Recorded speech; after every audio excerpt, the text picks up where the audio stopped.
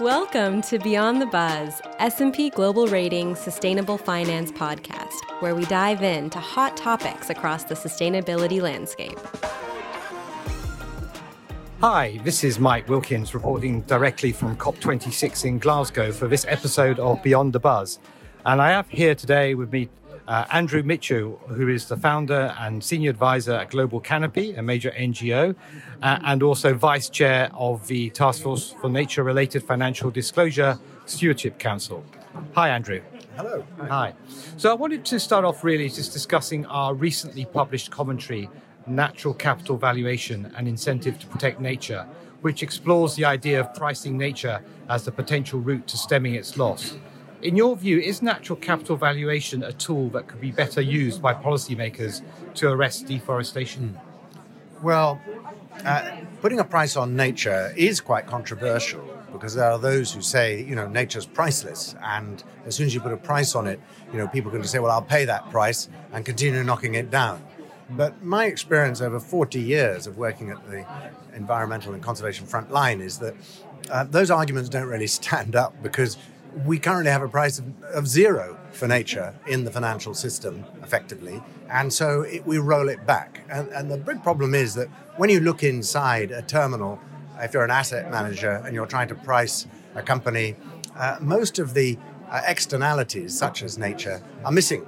And so we live in a world of false price signals because all of these externalities that are in the economic system are not in the share prices or in the price of the product. So it gives you a false view of what's a buy and what's a sell. And the world is beginning to come to terms with this now, particularly at COP, with some major announcements. And this is the first COP to have nature at its heart. So I think we're at a kind of turning point on understanding of this. Yeah. And we focus on beef produced in the Brazilian Amazon as a case study in pricing nature. In your view, could such natural capital valuation techniques be applied to other ecosystems, such as protecting coral reefs, for example? Well, I think all systems can have it applied to them because what you need is to have some sort of valuation of nature so that it can be visible in the transaction. At the moment, nature's value is invisible in our economy. So if you take the deforestation in the Brazilian Amazon, for instance, this has been driven by cattle over decades. And the costs of tearing down the forest there are not in the price of the beef that's then exported. Well, only 20% goes outside Brazil. Most of it is eaten by Brazilians, but it's not in the price. And as a result, it makes beef look cheap, when in fact it's pretty expensive. And following from the recent announcement here at COP by global leaders to halt deforestation by 2030, and that previous targets have been missed previously, what, in your view, are the key levers policymakers can pull to make this target achievable? Well, stopping deforestation is hard. In many countries, they have laws to stop deforestation, and they are not implemented. It's because it's the Wild West. It's miles away from the eyes of central government, and it's extremely hard to actually solve this. But there are two big levers that are working against deforestation. The first is subsidies. Very often, the subsidies are given out which don't have sufficient checks and balances on them and actually accelerate the loss. We have the same thing in fossil fuels. For example, globally we spend about 150 billion protecting nature. That's mainly government money. The value of subsidies that are harming nature, which is also government money, are 5 times that. So if we doubled all the money to protect nature in the world, we wouldn't come close to overcoming the subsidies that are harming it. So a key lever that must happen is on subsidies. Yeah, and equally, given the extent of global nature loss, which the UN FAO showed to be a loss of 10 million hectares per year in their State of the World Forest report from 2020, and the growing demand for soft commodities associated with nature loss, such as palm oil, soy, and beef, what actions could policymakers reasonably take to achieve this target? Well, soft commodities like that are feeding the world and are used in multiple products. And what's not happening is that it's very hard to know where they're coming from and where they're going to, and whether they are sustainable or not.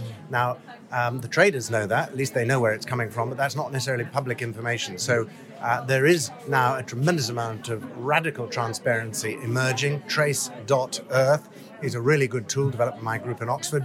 And with that, we can not only find out where the commodities are coming from, where they're being traded globally just on a click. We can also reveal all the finance. So you can put in the name of a bank, we can see all the holding companies and the whole finance chain. So it's this kind of radical transparency that's going to help the people who are buying these commodities to know whether they're good or bad, and that will change things. Right, okay.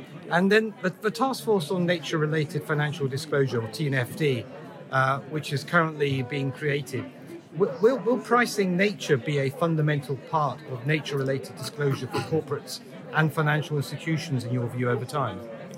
Well, we kind of, unlike the carbon framework, we don't have numbers for nature. With the climate, you've got 1.5 degrees or 2 degrees, depending on where you are, and you've got a ton of carbon as the currency. We don't have that for nature. We're looking for targets that will come out next year for COP15, and we're looking for those targets. So coupled with targets, there needs to be this currency. It could be a hectare of something with biodiversity on it. There's a difference between a desert and a rainforest with biodiversity. And then you can price that. And the sorts of studies you have done showing that the cost of deforesting the Amazon coming out around about $5,000 a hectare or something like that. Add that up, you're talking about $4 billion a year, well actually nearer 5. You start to get a number, and we're beginning to get something that asset managers and so on can work with, because that's what we've got to get in spreadsheets, because right now the number's 0, and that's crazy. And just looking now at what developments are needed to make natural capital valuation a more prominent part of the assessment of wealth.